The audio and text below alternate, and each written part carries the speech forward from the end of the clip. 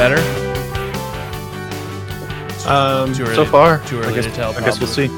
Yeah. Okay. Oh, now it's saying average network. What was it before? Very poor network. Oh, okay. I was like, if it was like good and now it's average, we're going in the wrong direction. Right. What? Oh, you've been recording this whole time without my permission? Yeah. Hey, can I record you? No. Okay. How about now? Yeah, I guess so. Okay, good. And that's retro, so everything else is good. So, just to catch everybody up on what we've just been arguing about, I sent an article that I thought was pretty funny. It may not actually be funny, but it was an article about a guy out of this country. Some other country, I'm not sure where. I think it was the UK. Was it UK? Okay. Mm-hmm. Where the guy gets mystery pizza deliveries, and he's been quote unquote tormented by mystery pizza deliveries for over a decade. I think I read through it, and the guy's pretty, like, anytime the doorbell rings, he's like real anxious about it and everything. And like, that's not great. That a whole 10 years of like, and apparently like tons during the day. He doesn't know where it's coming from. Anyways, so I sent the article in our friend group that Noah's also a part of. And basically, it's hilarious. And I wanted to show them that. And then Noah decides to say, oh yeah, no one better send me any pizza. I don't care if they know that my address is blah, blah, blah, blah, blah, blah, and writes out his his address in full. And then like, Listen, okay, that's times are hard. Yeah. Times are hard. I'm trying to get some free pizza. Yeah. So like, that's funny. So we start another chat, and one of our buddies, Zach, decides to send us a screenshot where he has in fact sent Noah pizza. So he called the bluff. And I think the name of the It's Fuck with Noah side chat is the name of the of the chat. Which, by the way, I don't know if that chat's still going on, but it does concern me how many side chats there might be plotting against me. I only know of one, but when you say that, it makes me think there's a ton of them, and I'm not involved in some of them. Anyway, I wonder how many are plotting against you. That's the concern.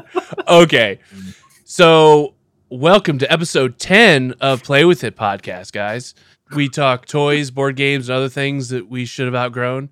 We made it 10 episodes without killing each other and actually having more listeners than we did from the first episode. So that's going in the right direction, I think. Anytime we get through a week or a month where we haven't stopped being friends, I think is the right direction. It's always all a the other win. stuff is a nice benefit. It's always a So win. I would say, with all the stresses going on, we may have gotten the closest to not being friends we've ever gotten. So Maybe, but wait, why? the damn pizza. Oh, all right. No, but I think, with the quarantine and everything, stresses outside of the world definitely like leak into your normal day to day. So I would agree that I think there's a lot of stress on everybody's relationships with other humans. I think you get out of practice with working with other people. I'm back to work. I worked from home for a little while during like peak in my state, and was fortunate enough to do that. But I'm back in the warehouse, and I'm wearing a mask and gloves, and it's hot as fuck, and so I'm not maybe the most friendliest. So I'll apologize to you right now for anything that I may have said.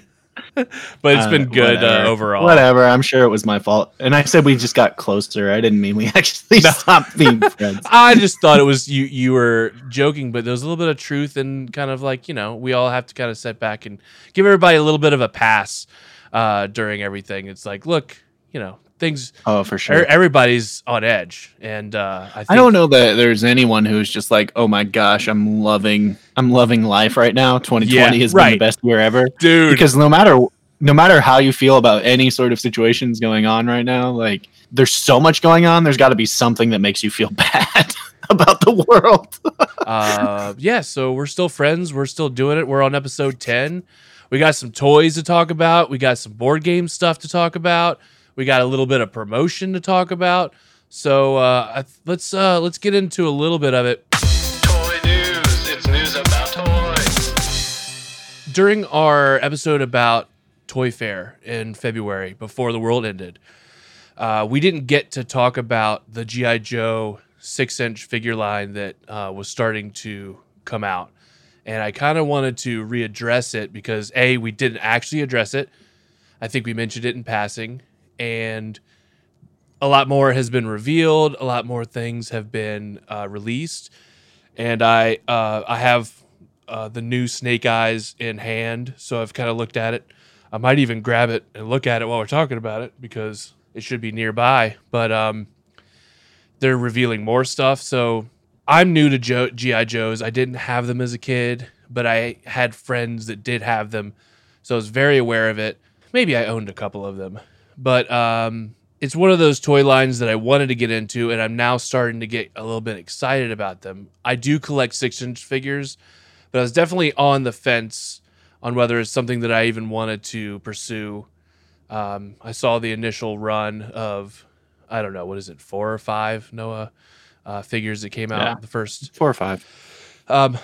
And, you know, I feel like it's been kind of a mixed bag of styles. And Maybe it's like, it's a commitment, whether it was going to be a commitment or not. It's like, well, you know, do I want to get one? Do I want to get a few of them? I like smaller figures. Do you want to pass? Yeah, exactly. That's Do I just want to pass altogether? Because I know I was more interested in the original size G.I. Joes, and you have been collecting. You kind of got me don't tell excited. anything. I'm not gonna give away, but there's a particular toy line, subline in the G.I. Joes that you've been interested in, and you've been working towards that, which got me excited. I found a subset that I really like, because that's the cool thing about G.I. Joes is it's this umbrella that they really started throwing stuff at the wall to see what sticks, and I get excited about the real outlandish stuff. Right. The real, very realistic military stuff doesn't do it for me, but the like sci-fi kind of aspect of it was more exciting. The more for 90s. me. Yeah, more and it was 90s around stuff. the time that we would have, seen them in the stores as kids. So having all said that, they dropped this really awesome Snake Eyes that was an exclusive to Hasbro. I think we both have agreed that we probably should have grabbed it at this point, but it had a great like weapons accessory set that came along with the figure. Really great paint on it. Snake Eyes has been in the series since the beginning. I think he was like an 83 release or 82 release from what I saw. He was 82. Yeah. And it's so funny that Snake Eyes is like, if someone only knows one G.I. Joe, it's probably Snake Eyes. And what's funny is, from what I've read, and who knows, listen, guys and girls, there's a lot of people out there that know way more about G.I. Joes than we do.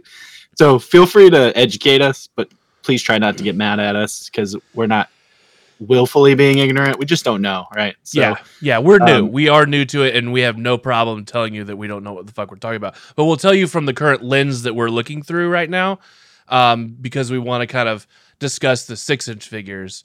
But I believe Snake Eyes was 82, and one of the funny things about it is he was a cost-saving figure.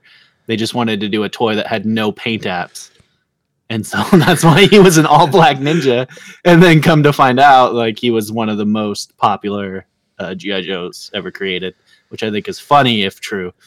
The initial release was like, Snake Eyes is really cool. The rest of them, they're releasing or showcasing at the fair, weren't super exciting. They looked a little more like, I don't know, cartoony, I guess, would you say?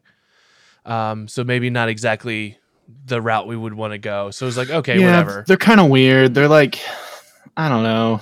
They're like, some of them, like particularly like, I think it was Scarlet and Roadblock, I think, like the Joes that aren't Snake Eyes look just kind of very like generic military people. Mm-hmm. I think we might have already talked about this, but maybe. They just didn't seem very exciting. Yeah.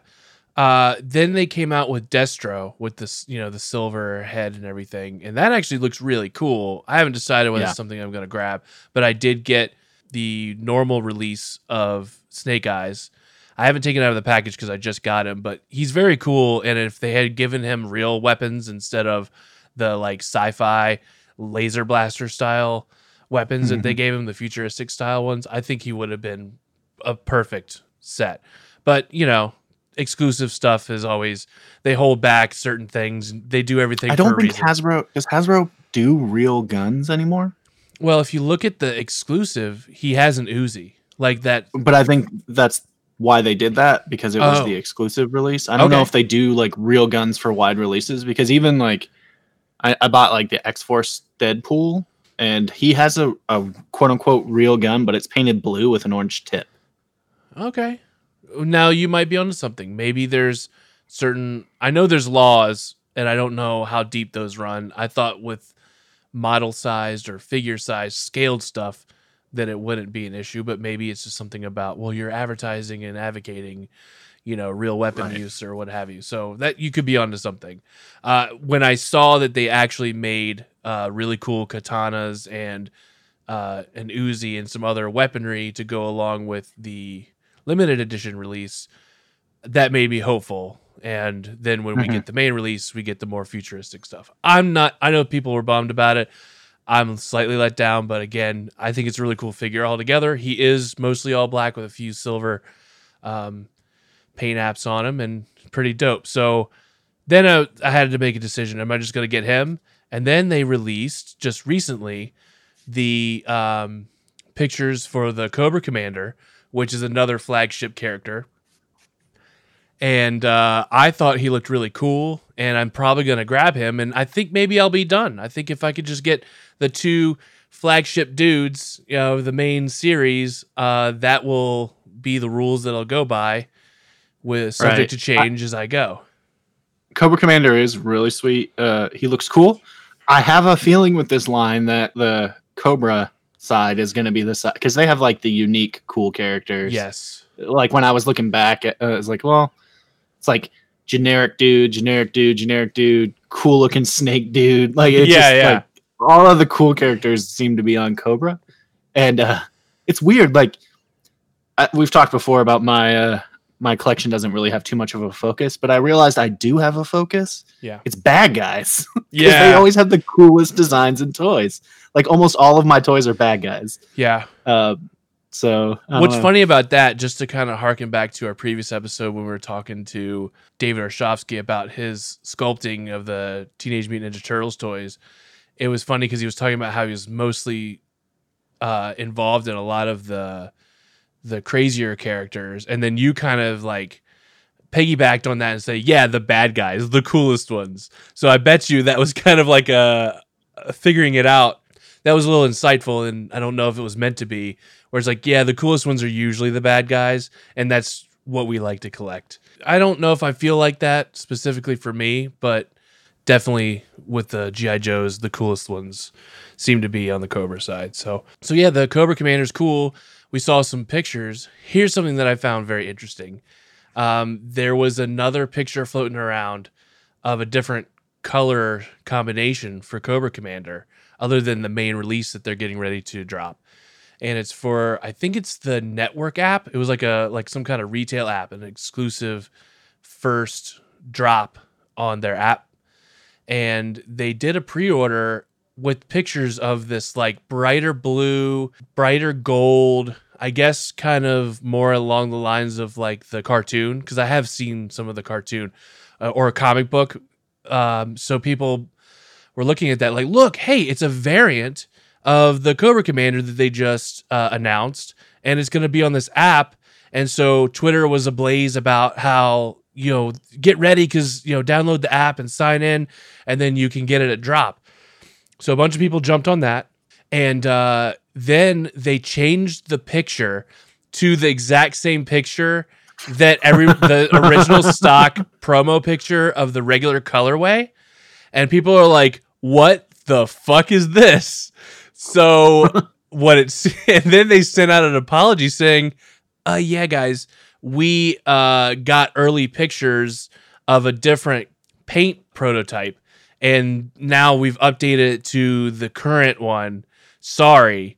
I don't remember. I read it, and I don't know what has come of it yet, but I know that 90% of the people that jumped on that, if not more, were not just trying to get the figure before everybody else. They were trying to get that colorway, which I didn't Right. particularly, I wasn't into, but I understood, the appeal. And I don't know what's going to happen, but they're obviously going to get the same colorway that everybody else is going to get. I'm wondering, like, short term, what's going to happen with, are they just going to get a bunch of returns, or they're like reluctantly going to, this is clearly the on the network people. I don't know. Maybe they were told that's what, here, use these pictures. Maybe they got them from Hasbro and Hasbro made the change and they were stuck. But I'm interested to see how that turns out. And hey, by the time you listen to this, if you guys were involved in doing that pre-order and then got the bait and switch, can you let us know what happened there and what you guys are doing to resolve it? If they are doing any kind of concessions. I was very interested. This kind of just recently happened a few days ago. And I feel bad for the people that thought they were getting that and definitely aren't, because I think they made the drop and then changed the photo. It wasn't like there was a lot of time. Right. A little fuzzy on the time frame on all that, but it all happened very quick. And people are going to be upset. So I'm not going to try to go all in on the 6-inch figures. They take up more space, but I actually didn't even write anything up about it, but I know that they're talking about doing a retro line. Surprise! A retro release of the 3.75-inch scale figures. Walmart exclusive, which, as we all know, is fantastic. They do such a great job with their... Okay, I can't say it anymore. They're doing a really bad job of their exclusives, and it wouldn't be so bad if they could ship a toy that didn't get beat up. Like, if they could just find a way to do that. Like, well, it's twofold. It wouldn't be so bad. I received some just slightly bent or not bent, but curled cards, and I'm okay with that. That's fine. I got a messed up edge on one. I got a lot of the Star Wars retro line for the Empire Strikes Back started to come in. I'm still waiting on one, but I was doing really well and having really good luck after seeing some horror stories. And then I got one that was in the proper size box, but it was dog-eared on 3 of the 4 corners. And I showed you, it was terrible. But what's interesting is that box couldn't have done it because there was plenty of room. And even if it got banged up side to side, it would not dog-ear the freaking card back. So they must have pulled it out of a package and it just stuff got banged around, and it is what it is. So I got off luckier, but I definitely saw on Twitter and on Instagram some people taking pictures of them receiving those figures. And some people got the real Ghostbusters. I think it was the Marshmallow Man, Stay Puft. And they actually had it curled all the way over, the card back bent all the way over to fit in the box. And they bought multiples because they wanted to get one in good shape. It was even bubble wrapped around where they had bent the card. And it's like, you guys are actively trying to fuck up these cards. That wasn't the case for me. And it was maybe a month later that I received mine in bad shape. But the stories are countless, and I really hope they get it straightened out because they keep getting these exclusive Hasbro releases, and they're getting ready to do the Masters of the Universe Origins. Some people are already starting to get it because the Skeletor and the He-Man, because those are going to be evergreen and they're going to be around forever, and they're starting to hit the website kind of off and on. I haven't been lucky enough to get it in time. But there was a period of time where Twitter was like, hey, these are like available right now. You should buy them. And people are receiving them. And, it seems like it's still the same situation where some of them are worse than others. Not as bad. So I'm hopeful that they'll get the kinks out. But you get Walmart, get your shit together, guys. It's basically collectors that are buying these. It's not just regular kids. They care about the condition of the packaging. You're the only game in town, but don't take that and just say like, well, you can't get it anywhere else. Who cares? Because, people will just, I don't know. It's a rock and hard place. Will they continue to buy it when in terrible condition? I don't know. I'm opening a lot of mine, so I'm less mad about it, but some people aren't. No, it's a clever ploy. Yeah. Makes you go into the store instead of getting them shipped. That's interesting. It's on Yeah. purpose. I didn't think about that. Of course it's on purpose. They don't, I mean, Walmart is like what? Like the second biggest company in the world. They don't care. Yeah. They'll figure it out. Like, or actually, they don't have to figure it out. Well, Hasbro might you'll keep pull buying their crap. if everybody's angry and talking to Hasbro about how they're mistreating it. How many times are you going to mistreat it to where Hasbro's like, you know what, Walmart, we're going to go with Target, which actually I've received figures from them and they also do a bad job. But someone might get it that maybe they'll go in GameStop again, which that's not super fun either. So I don't know. I don't know what the solution is. Get good, Walmart. That's the solution. Yeah. So another thing that's kind of going around that are very relevant to the current world state is the documentary that's come out, Toy Store Near You. It's currently on YouTube. I believe it is related to the folks that do The Toys That Made Us, but it's released under Nacelle Company, and they're 2 episodes in as of this recording. Are they releasing weekly episodes instead of all at once? It is not all at once. It is timed out, but I don't know exactly the timing. I think it's whenever they can get it out. It seems like roughly 2 weeks between episodes. So this looked interesting. I just haven't had time to watch it. I've got too much going on, to be completely honest, between checking out Dora Hedoro and playing Pokemon Sword, as well as all the other games I purchased on the last Nintendo sale. Yeah. As well as fitting in as many naps as I possibly can. Oh, and then there's some work in there, like mattered around. So I haven't had an opportunity to check it out, but sell me on it, Carl. Why should I check it out? Sure. It's really well done. It is following, each episode is centered around a different toy store and kind of their current struggles and how they're handling the pandemic. They are not considered essential. I'm sure, even though I believe everybody listening here and us would agree that that's not the case, that we feel like they're essential to us, maybe not essential to the world turning.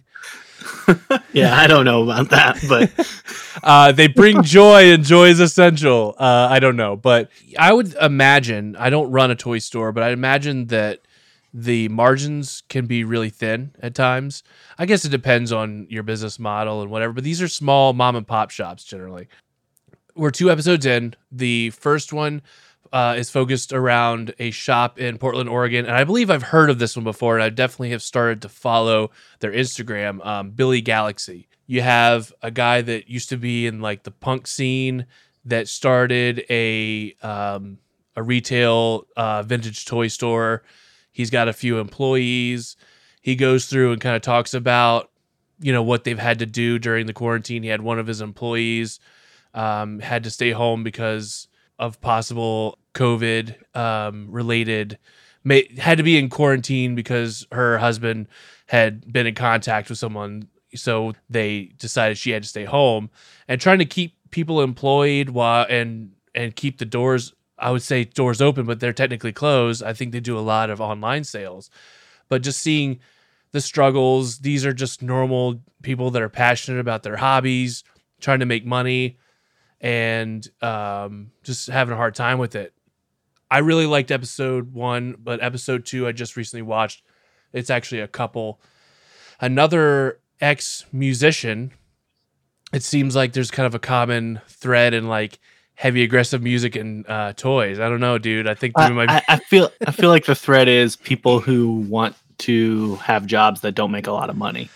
Yeah. No, or the odds of making a lot of money are really low. It's tough. You guys, we were in a band together, and now we didn't make any money. We didn't make any money either. We don't make any money doing this. No, we don't like making money. So to be honest, obviously that was a joke. The thread is people who like want to do what they love, regardless of the money. 100%. That's really what it is. It is.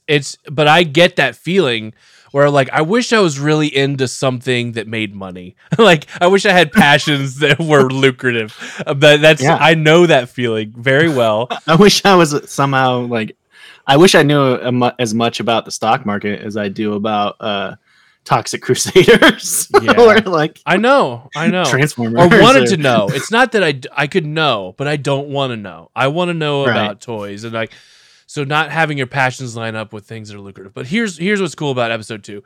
It's a husband and wife, and it's Terry and Liz Taylor. They run 1313 Mockingbird Lane Toys and Collectibles in Lawrence, Kansas. They are actual registered nurses, as well as store owners, but they just recently opened last year. So that first year is tough when you like, we're going to sign a lease and we're going to open up a toy store. Oh, and guess what? Pandemic, and no one could come in. So you have that stress on top of they were trying to get out of the nursing game, and then they just got called in, and that's how they're paying their bills is, being on the front lines. It was a heart-tugging episode, and I think they seem to be awesome people. It's also interesting to see how these toy stores are finding, innovative ways to continue to do business. It's a passion, so they always kind of find a way. Billy Galaxy does seem like they do eBay work, and these guys were doing like Facebook Live events where they're doing like live sale auctions with Terry and Liz. It seemed like everybody's doing the best they can and are able to roughly stay afloat. So I'm really pulling for these guys. It's really cool. Everybody should watch it. They're about 20-minute episodes, so it'd be easy to get caught up and, support them.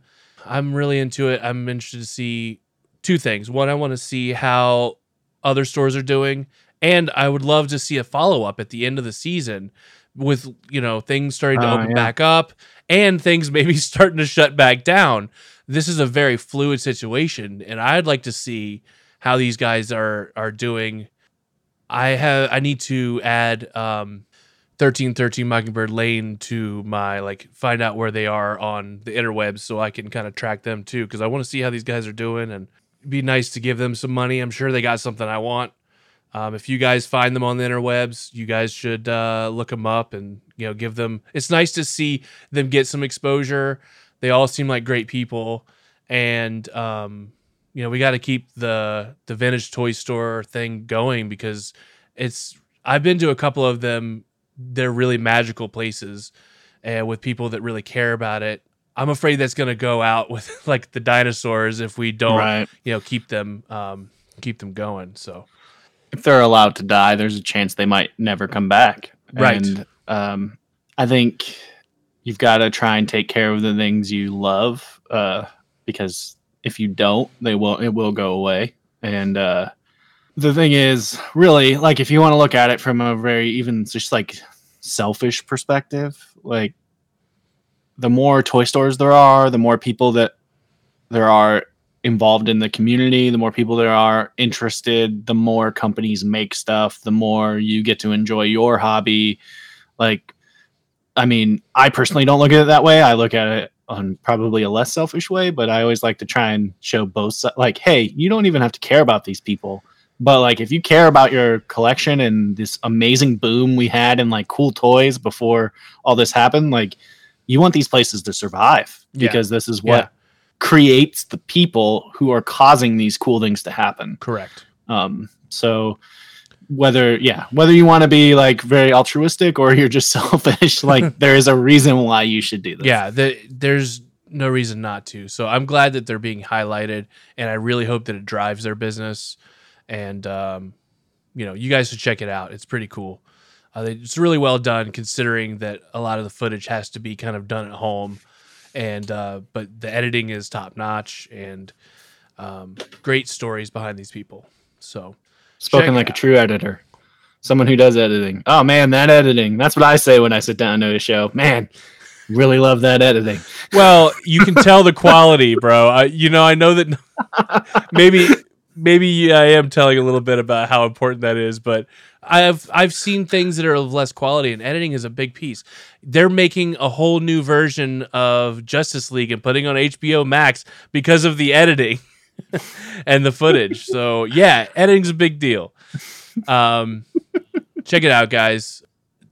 next thing I want to talk about, last episode, we got to do an interview. It went really well. We're really happy to talk to David Arshofsky. And during that interview, while we were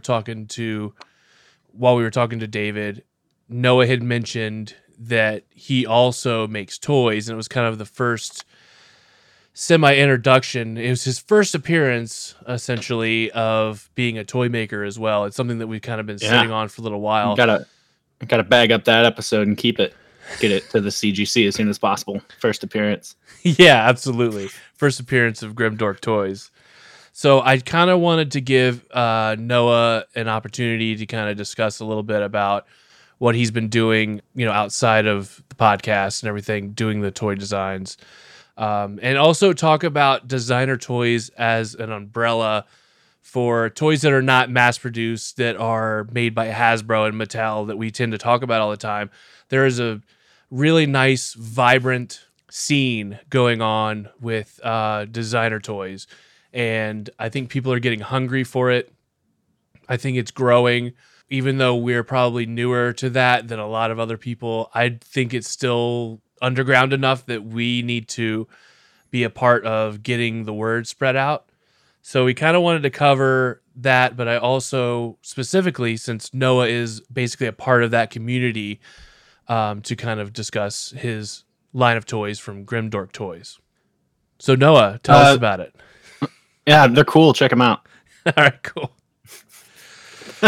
So I tell you what, should I fake interview you so we can kind of get the information out, or do you just want to I don't want to just open prompt you and you feel like you just have to kind of go in all directions. That's unfair.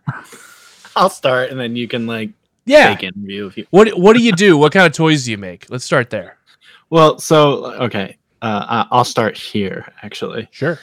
So I started getting interested in designer toys making them around October of 2018. I started making them in November. Basically, if the designer toy scene is very, at least from my perspective, very much located on Instagram. Yeah. And so I started seeing these cool resin toys people were making bright green Boba Fett's, and people making cool He-Man mashup toys and all this stuff. And it got me interested to start following that. And then I found this toy maker who was making his own designs. And I was like, oh, that's a thing you can do, huh? Yeah. You don't have to just make other people's toys in different colors. You can make your own toys. And I kind of went from there. In November, I started watching videos on how to sculpt and how to create molds. It's really, toy making is it's cool. All the information used to not be out there on how to do it, and it took a little work to figure stuff out. I think now designer toy makers are kind of realizing no, we should share all this, because the more people there are into it, the more toys that are made, right? Yeah. So the information is out there, I just started learning as much as I could about the process, learning how to sculpt, started sculpting up my own toys and producing them, and it's been a lot of fun. I primarily work in resin. So there, in the designer toy scene, there's kind of a few different paths you can go.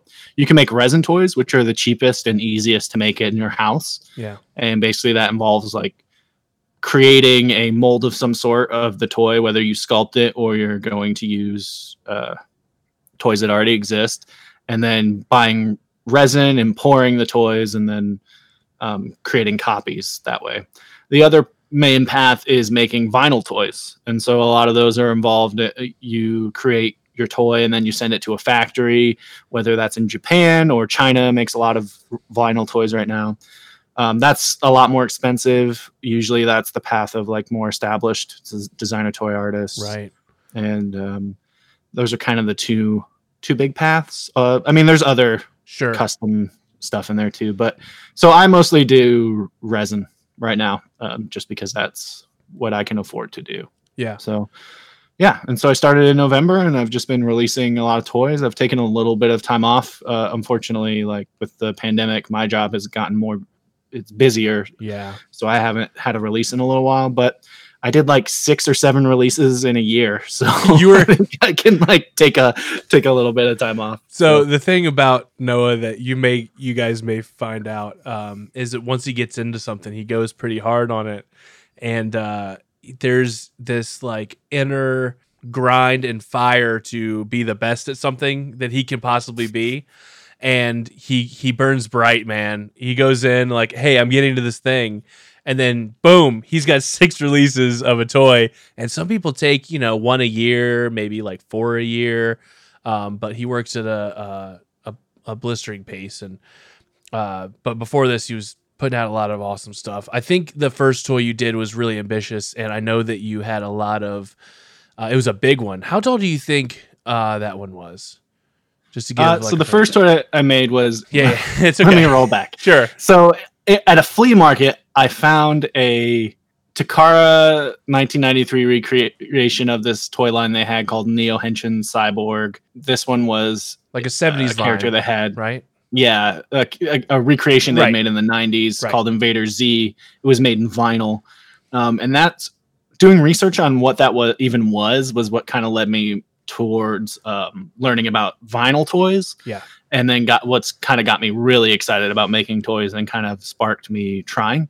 And so my first toy was actually kind of like a part bootleg, part original creation of that toy. I copied the head and then I sculpted the entire body. Yeah. And he's probably like 9-10 inches tall, maybe 12. I have one on my desk.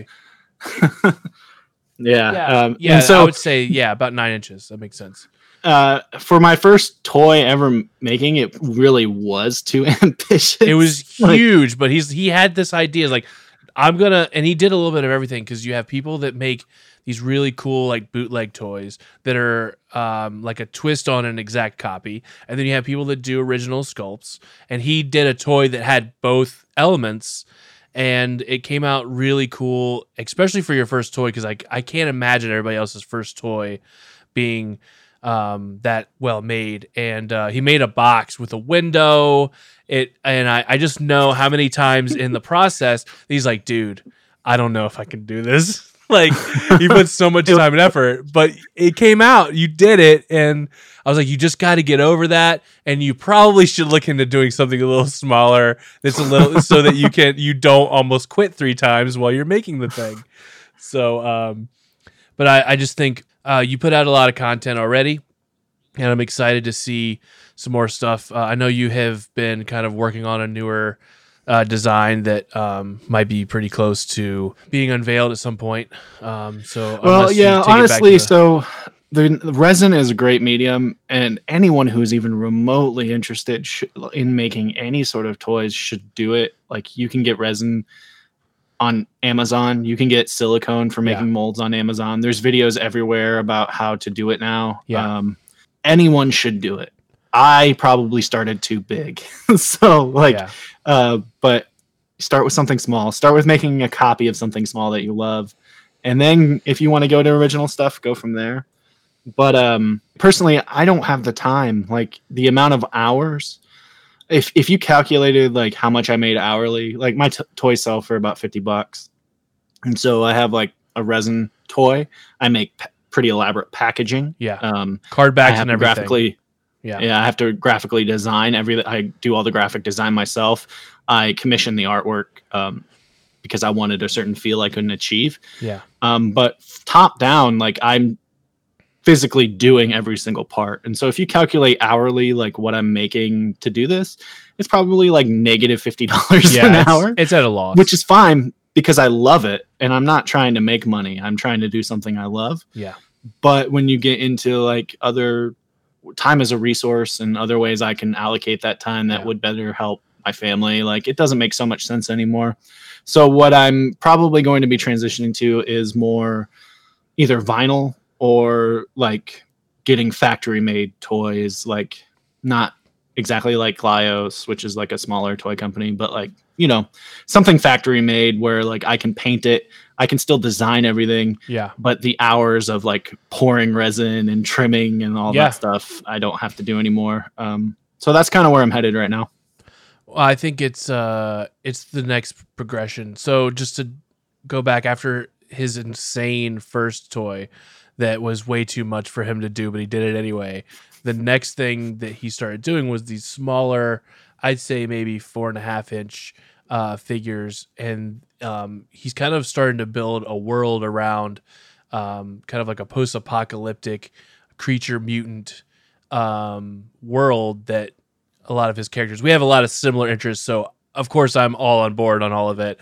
But so he's got these characters that are under the toy line's called Mutoids, and there's these really cool mutant dudes with great packaging. Like he's now got card backs, and it's with a blister and like a custom artwork. They're really awesome. All small batch and takes a lot of time to create.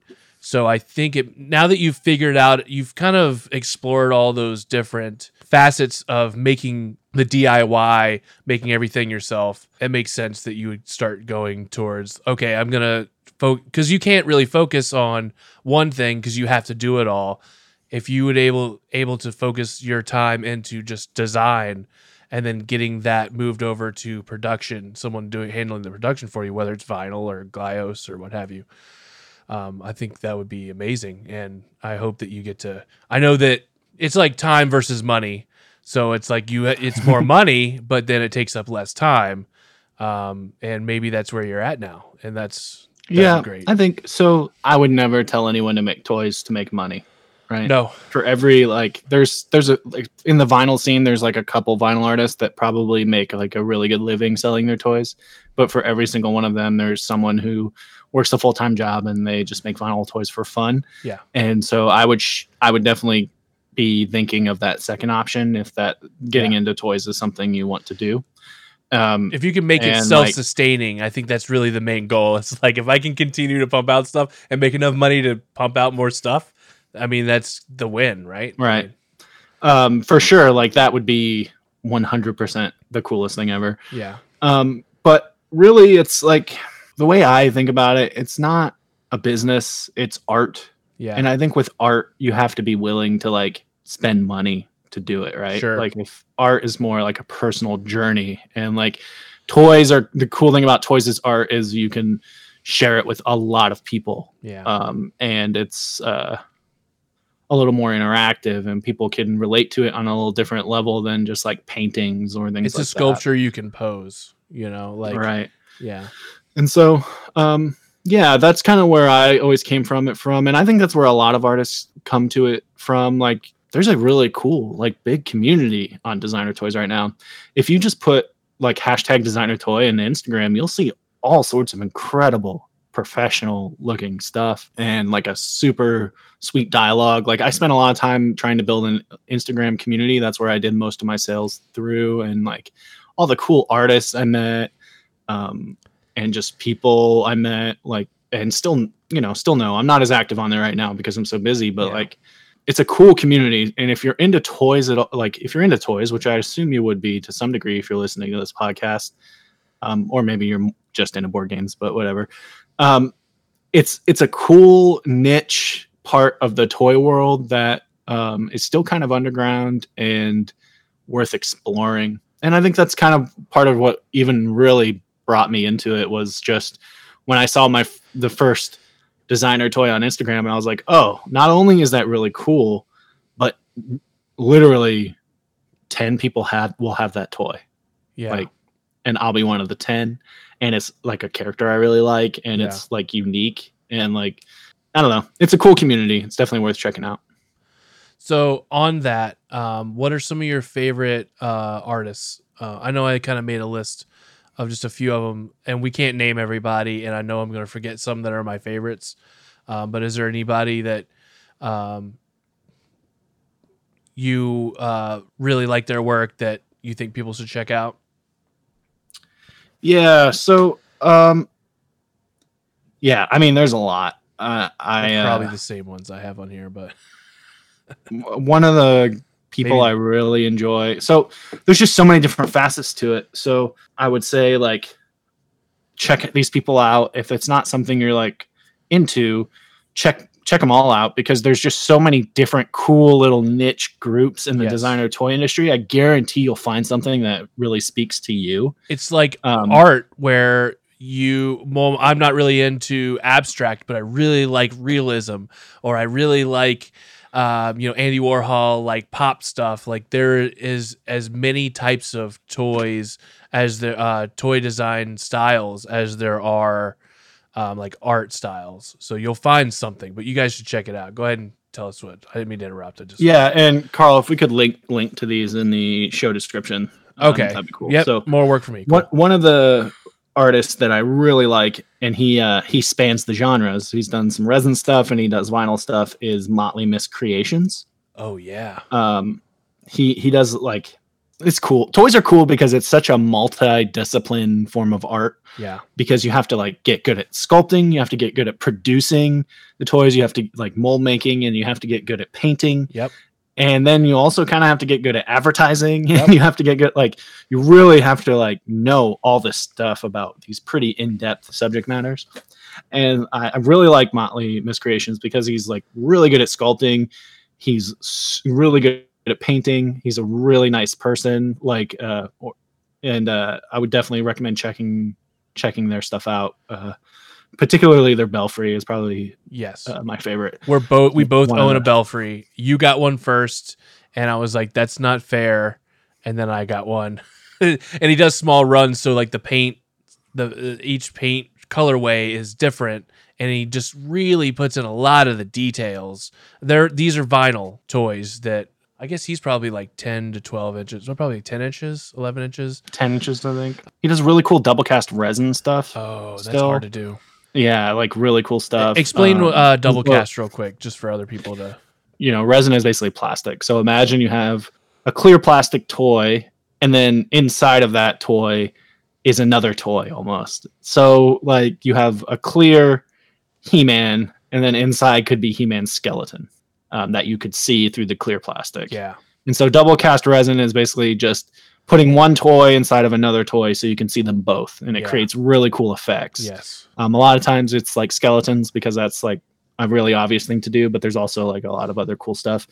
Like I recently got a double cast Bulbasaur from Scott. I think it's Scott Wilkowski. I'm not sure how to pronounce his last name, but we'll link him.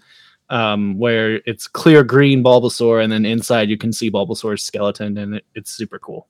That's awesome. So that's double cast, and that's something I really appreciate about Motley Miscreations is they do kind of both of the major sides of designer toy making. Yeah. And usually these are all one-man bands or one-person shows. bands. Yeah.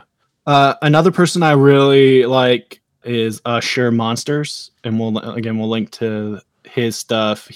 He's put out a couple of pretty cool toys that are the sculpts are insane on. Like he's a great sculptor. He also does the cool thing about his Instagram, if you want to check out, is he paints a lot of other people's toys, like a lot of the vinyl, Oh yeah. other people's vinyl toys, and so you can see and pick up his stuff. You can pick up other people's stuff, and that's kind of one of the cool things about vinyl toys as well. Is in that community, Collabs, right? it's not just a toy, right? Yeah, collaborations. It's like if you got like a GI Joe and you got to choose the paint scheme, like like what colors you wanted him to be, or like, and different artists offered different colors, and you could take that GI Joe and say, hey, paint him like this because I think that's super cool. That's one of the really cool things about the vinyl toy scene. And Usher Monsters, he does a lot of really cool paint schemes. Awesome. More on the resin side, Barbarian Rage Yeah. was one of the early ones I found. Yep. He does really cool bootlegs, and bootlegs, again, that's kind of like taking an existing toy and making it your own. And he does really cool Masters of the Universe and Star Wars bootlegs. He's pretty much the master at double casting. He does a lot of really cool double casts, and I would highly recommend checking out his stuff. It's got a really cool feel to it. I would also say if you want to check out like one of the bigger vinyl toy people, Reelhead is. He makes really cool toys that are really hard to get a hold of in the United States. He's but, based like, if in you wanna Japan, kinda right? Yeah, he's based out of Japan, and so if you want to kind of see the essence of like Japanese vinyl and like one of the top people in that scene, Realhead is someone to really check out. I love his stuff. I hope to have a piece by him someday. Yeah, I know. Same. It's just really hard to get hold of. And then probably the last person I'll mention is Wonder Goblin. Yeah. He's another vinyl tour artist. He makes really cool sculptures and unique original characters. And then, to top it all off, he's an amazing painter. So he has a really great collaboration. Are very unique and bright, even though things are kind of wild looking, like kind of Right. not grotesque, but like, I don't know, dreamy, I guess. It's like a very cool, like candy coated 70s, like that, like bright, but still there's like a darkness to it sort of feel. Yeah. That is super cool. That I just really enjoy. He has a really great collaboration with this other artist named Skinner. It's called the Fungoid Man. Yes. And oh my gosh, the sculpture is amazing. And when Wonder Goblin paints it up, it's like insane. And then one of his pieces that I'm very proud to own is the Hagapus, which is this cool, like Cthulhu looking monster.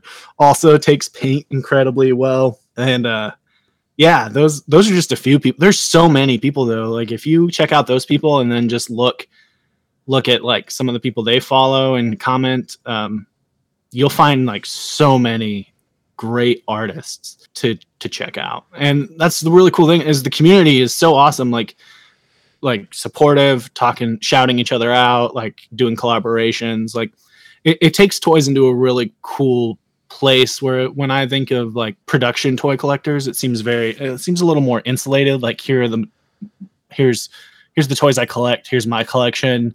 Like we can kind of talk about it, but like this is like very insular.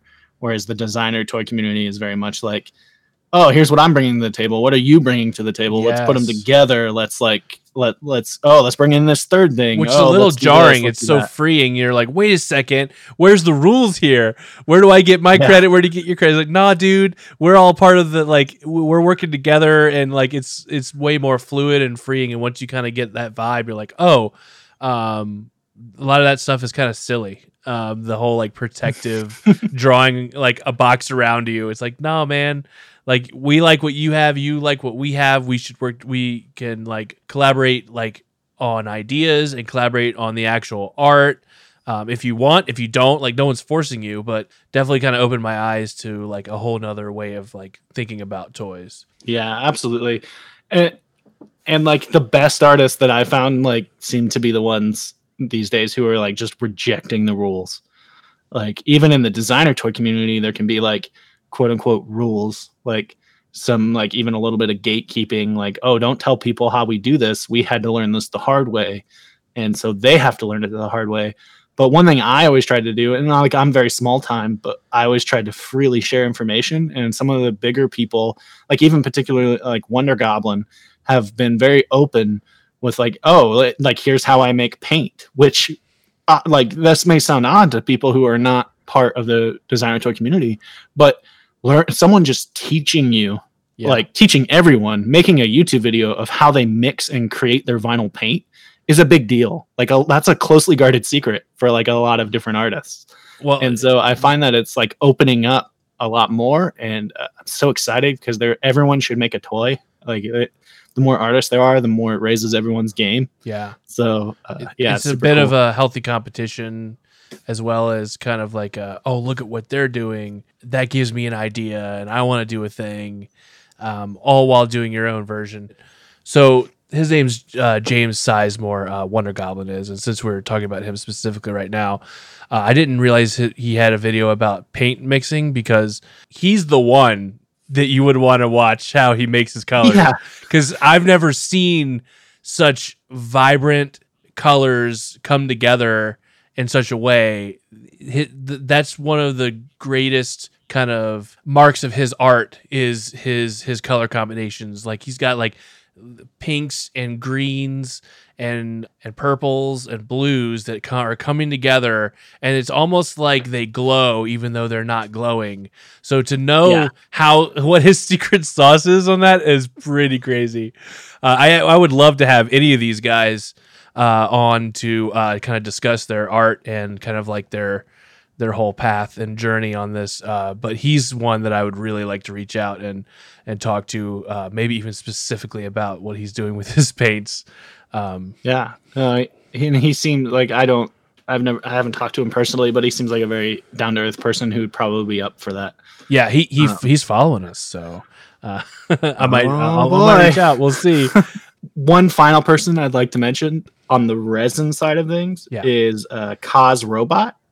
Oh yeah, really cool artist. I'm pretty sure he's out of Russia. Yes, and he makes really cool original resin characters, and he also does cool stuff. Like he was one of the first people, I believe, to make a toy based on the band Ghost, which was a pretty big deal. And then Super 7 like made almost the exact same toy, like, which was weird. But I don't know how that all works, and I don't want to accuse anybody of anything. No accusations at all. But that's just a fact. There's also another one by Super 7 after that one was out. So, and then he makes these really cool like. He has his own little space, like universe of like space people called Cosmo Cold. Yes. And he also made some really awesome Space Marine toys. Like before Bandai, before there were Space Marine toys, he made these really awesome Rogue Trader Space Marine toys that I was very happy that I was able to get a hold of 2 of them. They're like just perfect in every way. I regret not grabbing them. I really, because he hasn't done any more. I think he's going to at some point, but he does small runs and he sells out fast, and I don't think he's done any more since. But yeah, Games Workshop. I don't believe he has, but he's worth checking out for sure. Even his Cosmo Cold stuff is cool. I also own one of those, and one thing I really like is he really seems to push it as far as like innovation with his articulation and the way he sets up his resin toys. He just does a lot of really cool stuff that I personally haven't seen before and never would have thought of. When you look at his toys, it's not like, oh, you can tell that person made it in a garage. It's like, oh, they look like a company thing. Yeah, it looked like a company made it, but it's one guy. It's pretty great. Yep.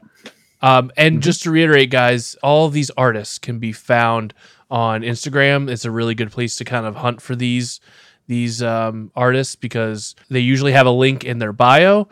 We'll do them a solid and make sure that we post links in our show notes so you guys can take a look at those. But Instagram, they're all on there.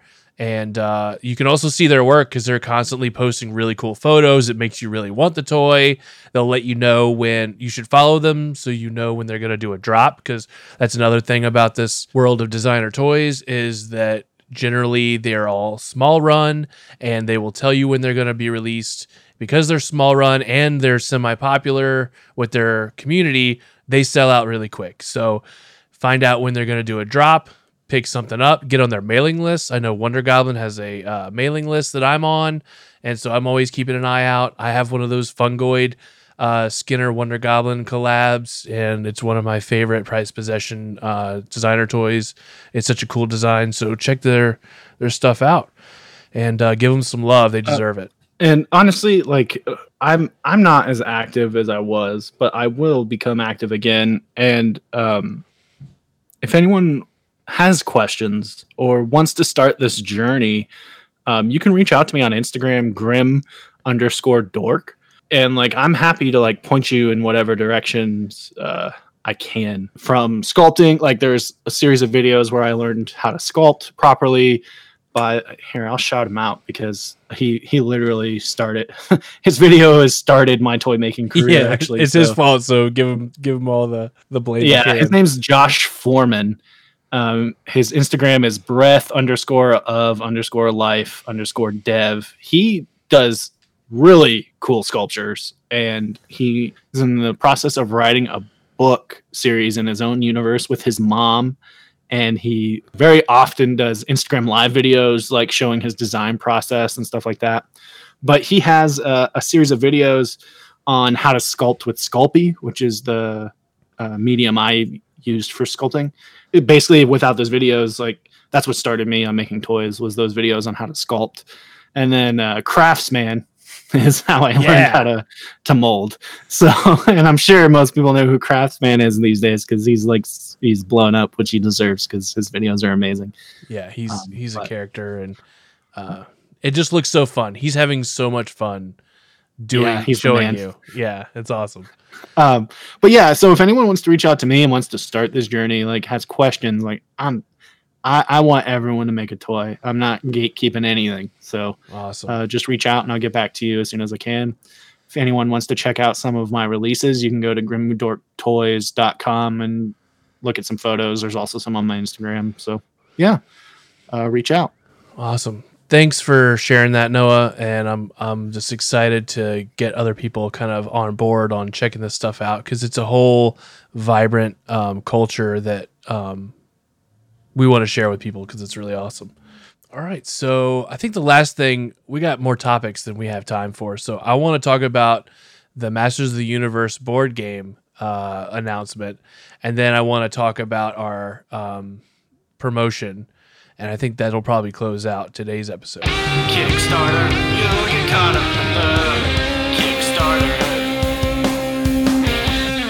So do you want me to start with the Motu board game, or do you want to start? Maybe I'll announce it and then I'll get your hot take on it, because I already know how this is going to possibly go. So you take your Masters of the Universe, all right, which is arguably the most soullessly created toy line on the planet Earth, in the sense that it was really created from a point of, we just need to make a lot of money. Very corporate, which it's become more. People love it, but like, I can never forget that that's where it came from, right? And then you take your most soulless board game company, CMON, who really just pumps out the same game over and over and over again with different skins. They're like the Funko Pop of board game companies. Oh, careful! And you smash them together, and what do you get? Who knows? Hopefully it's interesting, but I guarantee there's going to be a crap ton of miniatures. So that's Noah's take. It was dripping with his particular feelings towards it. But yeah, there was a press release not too long ago about Cool Mini or Not getting the license to put out a Masters of the Universe board game. You know that we've covered some Come On or CMON, however you want to say it, board games. Oh yeah, they do say Come On now, don't they? I don't care. It's CMON as far as I'm concerned. But anyway, Cool Mini or Not has put out lots of games. Some are great. Some of them were phoned in, I think. But basically, it's a pre-announcement that, hey, we are going to do a game. We're going to put it on Kickstarter. I don't think they said when. Maybe they gave like a quarter. 2021. Is that what it was? Okay. Mm-hmm. So we got some time, but we don't know anything about it, which is perfect for us, because that we can just take and run with it. Well, we actually know a little bit, actually. Okay, what do you got? We do know that Michael Schinnell is going to be the lead designer and developer manager in conjunction with Leo Almendieta. I don't know much about Leo, but I do know Michael has had his hands in a lot of CMON projects, and actually some that are kind of like, actually, I would say more on the creative side. Sure. Which ones? Like, I know he had a lot to do with Dark Age, which I have not played, but because I got into it right when it was dying. I know. But it looked like a really fun, awesome system that had a lot of thought put into it. Wrath of Kings was basically this the same system with like a fantasy skin. Yeah. And those are the main ones that I know he had like some hands in. And so, hopefully that means this will have like, this won't just be like a zombie side reskin or whatever.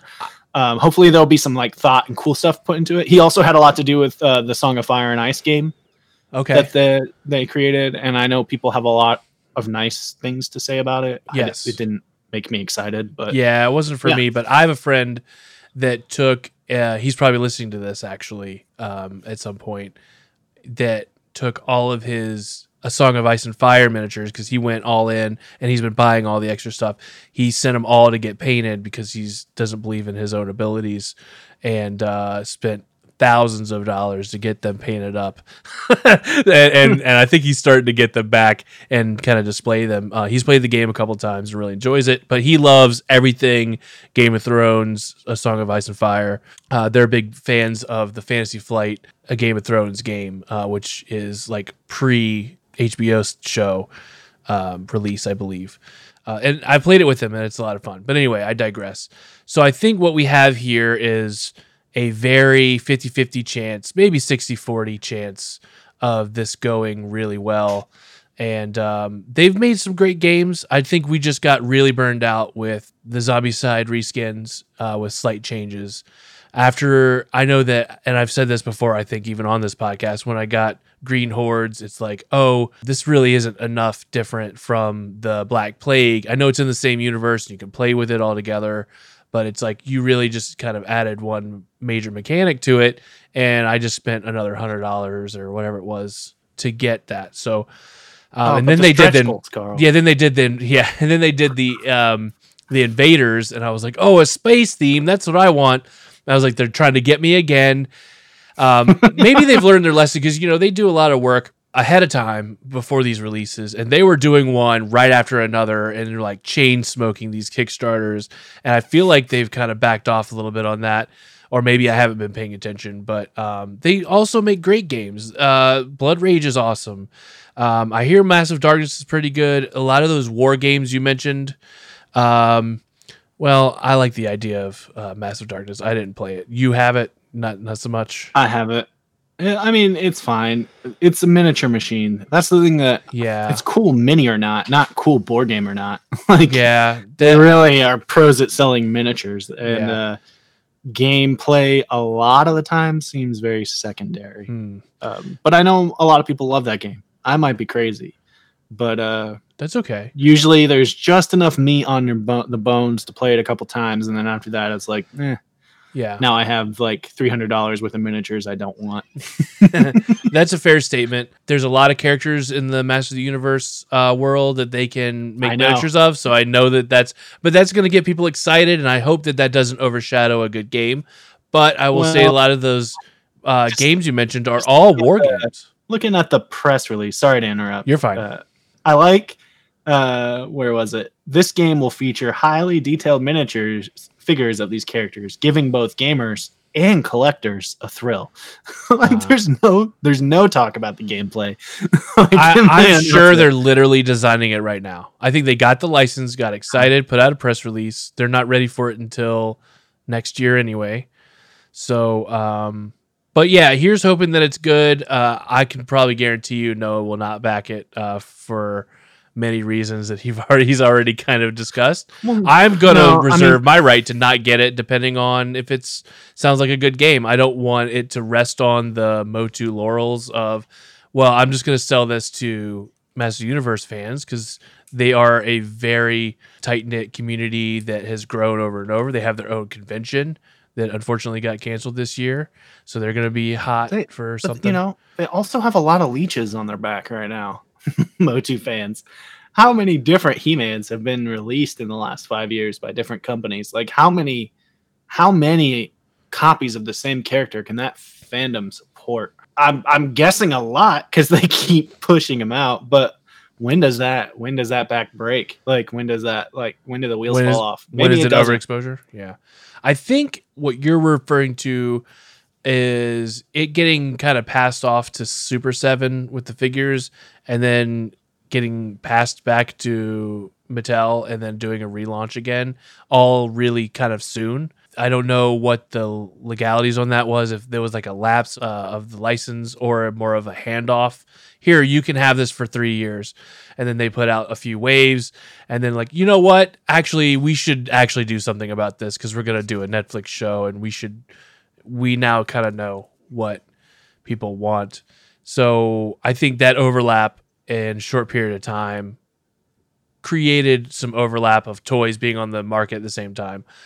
But yeah, I mean, we'll see. I'm excited for the toy line that's going to be at Walmart. And I'll probably wait till they're no longer at Walmart because they're just exclusive for this year. Then next year it'll be at other retailers that take care of their toys. So I'll be picking those up.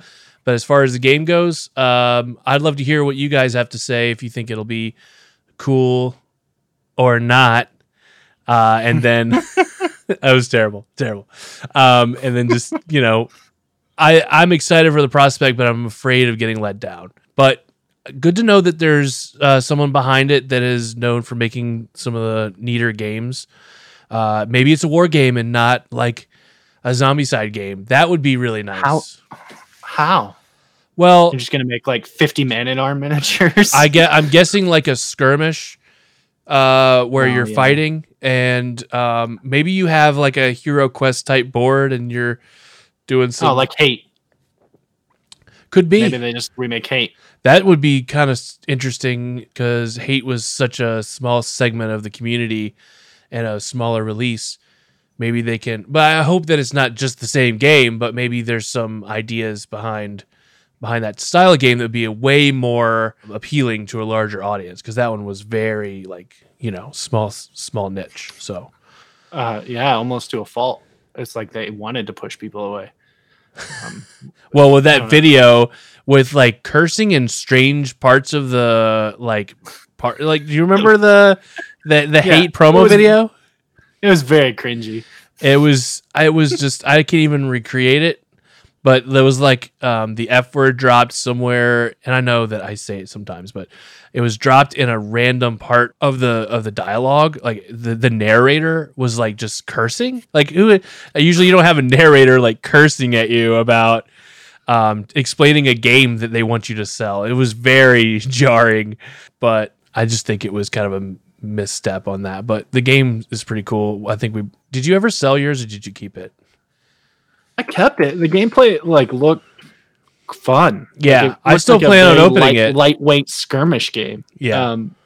But it was just very, very cringe. If you want to rule, you have to fucking kill everyone. Maybe that should be a drop later. Well, we haven't used any drops this episode. No. Yeah, so we'll see how it turns out. I know I get a little jaded. I tend to be more on the negative side, but it might be cool. I'm definitely going to look at it and see if it's something that sparks my interest. But I will always take any CMON game with a giant grain of salt that it might not be as cool as it looks in the Kickstarter, because that seems to happen. So yeah, I'll agree with that. We'll keep our eyes on it. And then maybe we'll revisit it once the Kickstarter drops, and we'll do like a regular segment where we discuss it. Yeah.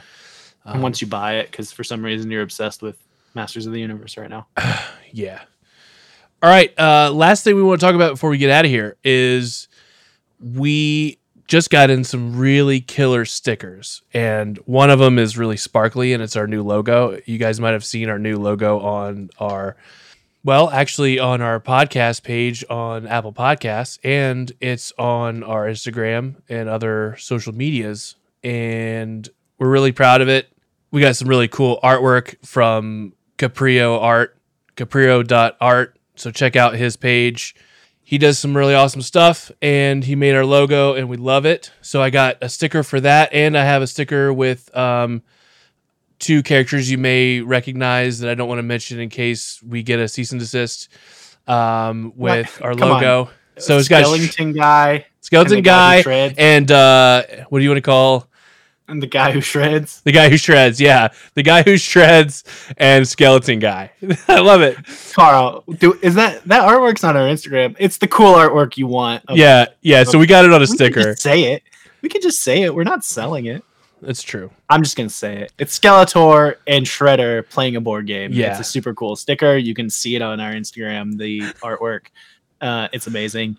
You want it, and we'll give it to you for free if you do one little thing for us. Why don't you tell them what that thing they have to do is, Carl? Great. So what I want you guys to do is to go on Apple Podcasts, give us a 5-star review, and write something really nice in the text, like 1 or 2 sentences about how you like our podcast. Once you submit it and it posts like the next day, you guys should either DM us on Instagram or email us at mail@playwithitpodcast.com.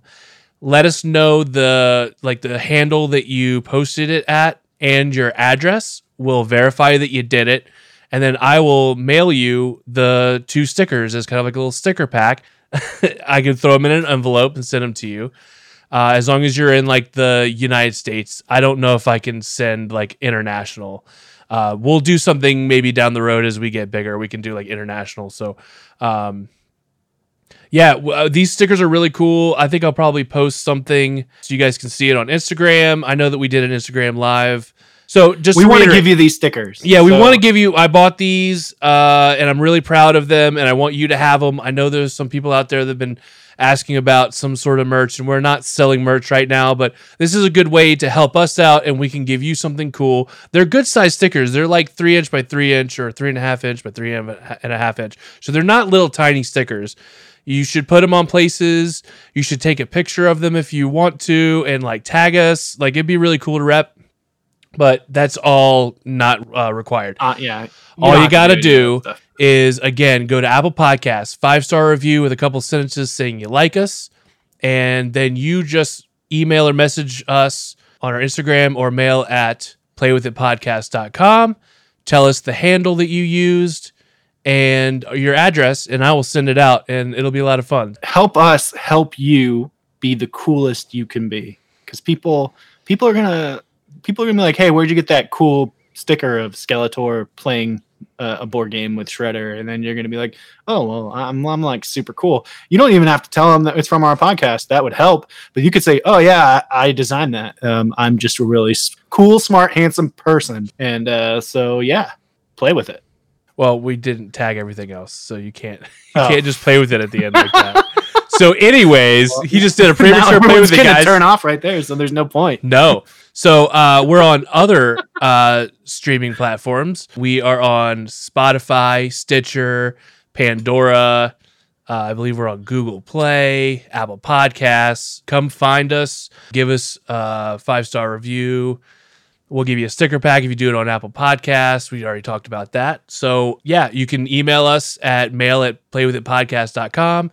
Check us out on Instagram, Play With It Podcast Show.